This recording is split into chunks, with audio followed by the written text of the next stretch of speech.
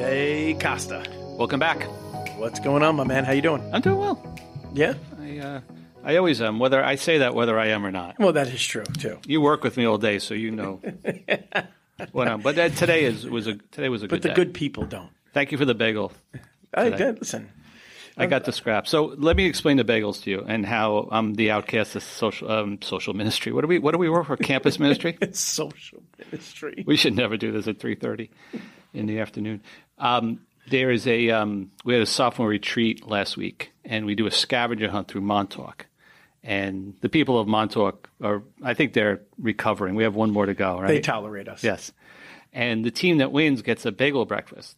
But what Father Dave does, and the other campus minister, Miss Madeline, they schedule the bagel breakfast for when I'm teaching. First period. And I know that's something that they do on purpose. I know that's not an accident. It's like, oh, we didn't know. Because I'm like the guy right across the hall teaching, like actually doing work, not eating bagels. But there was one scrap of bagel left for a meeting we had at 1 o'clock today. So I was able to have a bagel. So thank you very much. Wasn't there the woman in the gospel that said even the dogs get the scraps? Do you know the scary thing? That's exactly what I was just thinking in my head. God, we're both nerds. I would tell you this, that the only reason that I do it first period is because if I wait any longer, I would eat all the bagels. And there wouldn't be any for the I would kids. eat 2 dozen bagels. May I would be 800 pounds. Well, I have to get my schedule switched so I could have bagels. That's it. Yeah. Just, hey, you could cut class too. We're letting all the kids cut class. Hey, so today is the sports equinox? Yes. I didn't know that term until this morning. Equinox. So we're recording this on Thursday, October 20th. And there's an NFL game. Yep. There's Major League Baseball playoffs. Yes. The NBA is going, and hockey's going. And I think there's also an MSL playoff game, but I need to verify that. Ooh, okay, that would be. Yeah. Yeah, that's that. If you knew that one off the top of your head, then you're good. Well, I read it somewhere, but I haven't verified it, so I don't want to put wrong information out there. Nobody cares about soccer. Except for the whole world that's not America. That's right. So, it's a great day. It's a great day to be a sports fan. Right. If you were a sports fan. Yeah. If you're not, it's just like Thursday. Right. And if you're living in Philadelphia right now, then you're really loving life tremendously. I do think we have as a sports fan. I think we have to acknowledge at least. Can we doubt God? Because this is what Met fans. We should. I think we should. Met fans were forced to choose between the Braves and the Phillies to root for after our Mets were knocked out. I know. And my generation of Met fan can't root for the Braves because of what the late 90s was to us. And both teams are so distasteful. And for no reason except I'm a Mets fan. I have no good reason not to like them. And anytime I think of the Phillies, I think of Chase Utley sliding into second and ruining all the Mets playoff plays. In 2015. Yeah. And then going back to, David Wright getting out. Yeah. Oh, it was bad. It's bad in 2007 and 2008. And Jimmy Rollins. I can't. Well, we've just lost all our Georgia, all our Southern Jersey and Pennsylvania listeners, but I don't care. The truth Find Jesus somewhere else. The truth is the truth. So we've been on talking about the last 2 weeks, the Chosen, the series that is out. And it's on Amazon. Last week I mentioned it's out there, and I wasn't even sure where. You can find it on Amazon as well as its own app called The Chosen. And the trailer for Season 3 came out Sunday, and it's going to be released. The first 2 episodes will be released in theaters on Tuesday, November 8th. So that's something to look forward to. If it's by a theater near you, I promise you it's worth it. If you haven't seen it, and if you have seen it, then you know it's worth it. And then it'll be on the app. I don't know if they're charging for Season 3. Season 1 and 2 at this point are free. I'm not sure if they're charging, but you could look it up. On the Chosen app, it's not. They don't charge. It's just a donation. That's true. It's just a donation you're looking for. Yeah. The episode we're up to is episode 3, which I know is one of your favorite episodes. This is my favorite episode. And actually, it wasn't mine until I watched it again, and I thought about it like a little bit more deeply, and there's more there than I thought. So you want to kind of give a summary of it? Because you love this one. I love this one. Yeah. So this might be by far the shortest episode. Absolutely. Only like 23 minutes. And it's the first one that really features Jesus. Yeah. Yeah, this is the first one that, for the entirety of the episode, you really get a glimpse of. I mean, you get a really good idea of who Christ is. Because he had just made almost cameos in the first two. Yeah, exactly. And in this one, it's not scripturally based. It's really like a lot of creative license here on the part of the writers and the directors. But like he is essentially just ministering to kids. He is on the road. He's traveling. Yeah, he's building things. He's still a carpenter, and he's just in this remote area, and the kids find him. Yeah. And it's just 23 minutes of him teaching, him laughing and joking around with them, making all kind of goofy noises to bring them in, feeding them and singing with them. You get a real taste of like the beautiful humanity of Jesus. Yep. And did it strike you as funny when you saw him brushing his teeth? Yeah, it was like, that's a great idea. What an artistic tool there. Maybe that is true of how he would have done that. The historical aspects of the people they portray here, we know from what we have seen to be correct. So I'm imagining that's how they do it, or that's how they did it. He was using like a ginger. He was using something. Yeah, in the stream. Yeah, right in the street. Yeah, it was great. But it was funny, like the thought of Jesus brushing. Well, of course, what else would he do? But I never really had contemplated that. But I love in every night that he goes to bed in the episode. He is praying the Psalms as he's fading into sleep. I love it. And he's quite funny, too, because remember they come and wake him up one morning and they want to hang with him, and he said, you couldn't have waited another half an hour? Yeah. And it's just the kids are excited to be with him, and they love doing going on the adventures that he's taking them on, teaching them how to fish, building different things. I love it because, like, it really – I feel sometimes, and I'm not I have to read things a number of times to really kind of get to something. So I feel like when I read the scriptures sometimes, you don't get the kind of Jesus that is portrayed in the Bible. The person that is in the show, you don't really get that in the Bible. They don't flesh that out in the Bible. Right. Because they just wanted to make sure that they got the facts to hand it on. So being able to put everything that we know and believe about our Lord and, kind of put it into this nice, succinct, compact episode, I think it really warms your heart into who he is. And I don't think it's a stretch either, because if you just think about human dynamics, and I don't mean Jesus, I mean people following Jesus. If he was like a curmudgeon, if he was always walking around, annoyed and upset, and the world was going to end, nobody was going to follow him. Maybe he had a few that followed him. Exactly. But it wasn't just the 12. He had thousands of people that would follow him. Exactly. And you and I are talking about him today because many people have been talking about him for 2,000 years and given up their lives to talk about him. Yeah. There has to be something there that just had a human appeal. Yeah. And so I love the gospel passage I always kind of refer to in my mind when I look at this, when I watch this episode, is one of the gospel passages from Mark that I always use for my baptisms is "Let the children come to me," where he kind of puts in place any of the disciples who are trying to kick the kids away from the circle of conversation. And he takes them in and he holds them and he embraces them and he says, "Let the children come to me." Right. Because he knows that perhaps, maybe I'm going out on a limb here, but he knows that they're seeing him for who he truly is. And I think our adult minds sometimes miss that, even today. Yeah, like the innocence, because he says in that gospel passage in Mark, but unless you have faith like a child, you cannot enter the kingdom of heaven. So what does that mean exactly, the innocence and the faith of a child? So the faith of a child can believe in things that are not true, but the faith in this case of a child is the ability to see something for what it truly is. Yeah. We work now, I wouldn't call teenagers children in the sense that this show that we're talking about is, but the kids that we work can spot a hypocrite in a heartbeat, sometimes sooner than we can. Yeah. I think children can see truth sometimes more clearly because there's no reason not to. They haven't been dissuaded yet. They haven't been made cynical yet. And those kids saw who he was. And you had mentioned the term a few minutes ago, human. I want to explore that a little bit.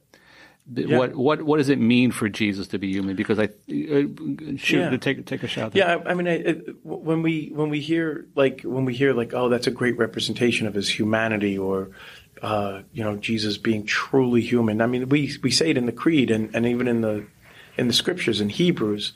He says, Jesus was like us in all things but sin. He was true God and true man. And so, I think some of the people, some of our faithful who believe or as Christians, I think sometimes they get confused and they don't have that basis of like he was perfect and that he was just a guy who did a lot of great things, because part of our culture wants to just kind of lump Christ in with all of the impactful figures throughout history. So he was just a good guy that did, good things. And it was a teacher and his master, and he's an influencer. But like when we say, he was true God and true man, like he was like us in all things but sin. He was perfect in every part of human existence. The ability to sin, but always choosing not to. Yeah, right. And that is a direct correlation between that and his Father raising him from the dead. And that gives us the ability to have a relationship with him, because all of the groupings that you just said a second ago, the people that we hold to high esteem, the influences, we can know about them, but we can't have a relationship with them, especially the ones who are past. Right. Jesus today, because of the Eucharist, we could have a relationship, and that all goes back to the humanity part. Right. That his humanity was perfect. So when we throw around the term humanity, we don't mean it in the way that people might say that today. You know what phrase always bothered me? People say, to sin is to human, to forgive is divine. And when you take it from the perspective that we're talking about humanity, no, to sin is not human.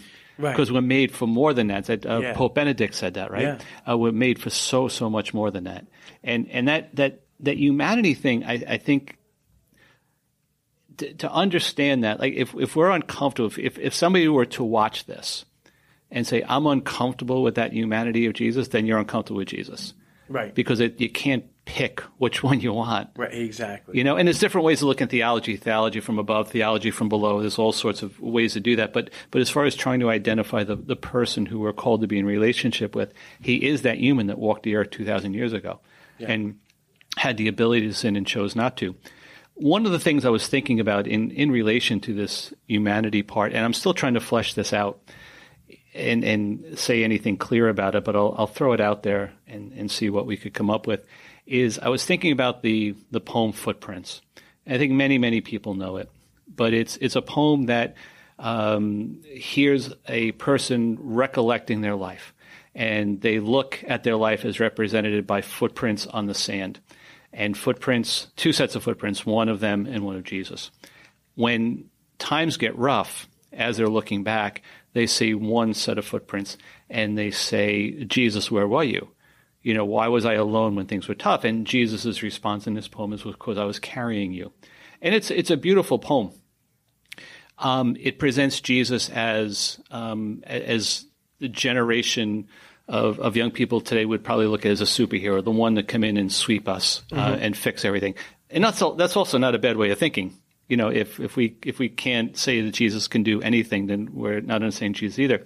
But one of the parts I was thinking about, to slightly nuance that, is that it's in his suffering that we know him. Because he suffered, he was betrayed, he was scorned, he was misunderstood. Any negative emotion that we have, any hurt that we've had, he had too.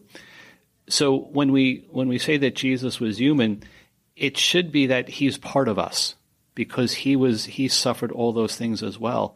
And maybe not that he's carrying us, but that we're walking with him, that he's actually part of us in that suffering. And it might be something that we want to think about and develop. It's certainly, there's no suffering in this episode. It's a pretty joyful episode, but it was one of the things I was thinking about, that I need to be able to recognize that his humanity is directly related to mine. Right. Yeah. And I kind of take that and kind of just take it just another step. I think that even though we don't have grounds in the scriptures for this particular episode outside of that one gospel passage, but none of what is depicted in this episode actually corresponds or correlates to the scriptures in any particular way. I think when you understand humanity the way it is, the way we're describing it, especially where he is in our suffering, like you were talking about, we also can see that true humanity is sin-free. Yep. And so when we're free of the sin, we're free to then do the work of the Lord. Yeah. And there is a lightness of heart, and there's a joy, and there's a peace that is communicated. To kind of use the terms today, there is a positive energy. Like there's this energy, and I don't really like using that because it kind of really just, I think, reduces so much. But it's that whole idea of I'm spiritual, not religious. I think that's what you're leery of. But the context in which you're using it, I think, is correct. But the reality is that like that vibe, like it is a ripple effect. Yeah. Of peace and lightheartedness that is infused into the world. And when we look at the saints, they all display different examples of our Lord's personality, of our Lord's mission, and where some like we have Augustine and you have Thomas Aquinas, who are great teachers. You have and like Catherine of Siena, and then you have others who like Mother Teresa and Philip Neri and Don Bosco, who like kids were just drawn to them, and like they like the kids love them, and they love the kids, and they went over and above with the personality, with the gift of the Spirit that the Lord gave of Himself, working with them and carrying on through them His ability to work with the young people. And I think those kids, and I think we've even said these maybe exact words before in the 2 years that we've been doing this, but when someone is truly has that authenticity, that human authenticity that you're talking about, and you were just talking about in the saints, others look at them, especially kids, and said, I don't know what they're doing, but I want to be like them. Yeah. I want to do the things they do so I could have that too. Right. Yeah. Yeah. We're struck, at least I'm struck, I shouldn't say I'm struck by how they also will seamlessly weave in particularly in this episode, some of the recurring theological themes that are important to understand for the gospel. So the whole idea of looking at the Messiah and Jesus saying the Messiah is going to be something different than you're expecting. And this was brought out a little bit in episode 1 with Nicodemus when he says, maybe this is more beautiful than we can even imagine. Yeah. But Jesus clearly saying, like, the Messiah is not the person that's going to be like King David coming in to save you from the Romans. It's going to be bigger than that. And I thought it was interesting. I don't know if the writers did this on purpose, but Jesus tells the kids, don't tell anybody about this. Right. Right, and it's the beginning of that messianic secret, right? Particularly that we find in Mark's gospel, where Jesus says, "Don't tell anyone," because he knows he knows how it's going to end. Right. All the prophets, and Jesus was more than a prophet, they wound up being killed. And I like it too because in a couple of episodes, in some of the episodes that follow, every now and again they sprinkle the kids back in. They do. Yeah. Those exact same kids. Yeah. So it's fun to see it because they're sitting there just like, oh yeah, we kind of expected this. Like we know him. Yep. And everybody else is kind of like shocked. It's great. It creates a moment of levity as things are going down. Anything else that that struck you about this one? No, I just think that when we look at people who have a great ability to work and connect with young people, I think we can see in this episode how Christ really was with the young, and how like when we now call ourselves the mystical body, right, as the church, that like everybody, as St. Paul says, has a gift or gifts, and that one is not greater than the other, like and everybody has a particular function in the body of Christ. Yeah. And so like if you find yourself having the ability to reach young people, whether you are a youth minister or or a teacher or a counselor on some level, whatever that capacity may be, as maybe even a priest, like however it is, or a parent, when you have that gift to be able to reach young kids, it's the gift that God has given you to be able to connect and touch their hearts at such a tender age. I agree with you, and I think in our job we're very much around other campus ministers and youth ministers, and you hear the stories of the ingenious things they do. There was a story of a local pastor that when he got to his parish, one of the things he did, he just put up basketball courts.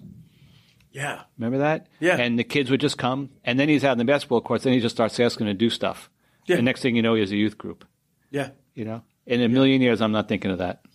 Yeah. There's so much talent around us and people that connect well and people that make, we talk about this all the time. They make Jesus and the church beautiful and appealing and desirable. I want some of that. Yeah. And I think that's what this episode really does well. Exactly. Yeah. So we're going to end this one here, and we'll be talking about episode 4, which is Peter and the boat and the fish. There's a lot there, so we'll start plugging away at that. Have a good day, everybody. Take care. Bless.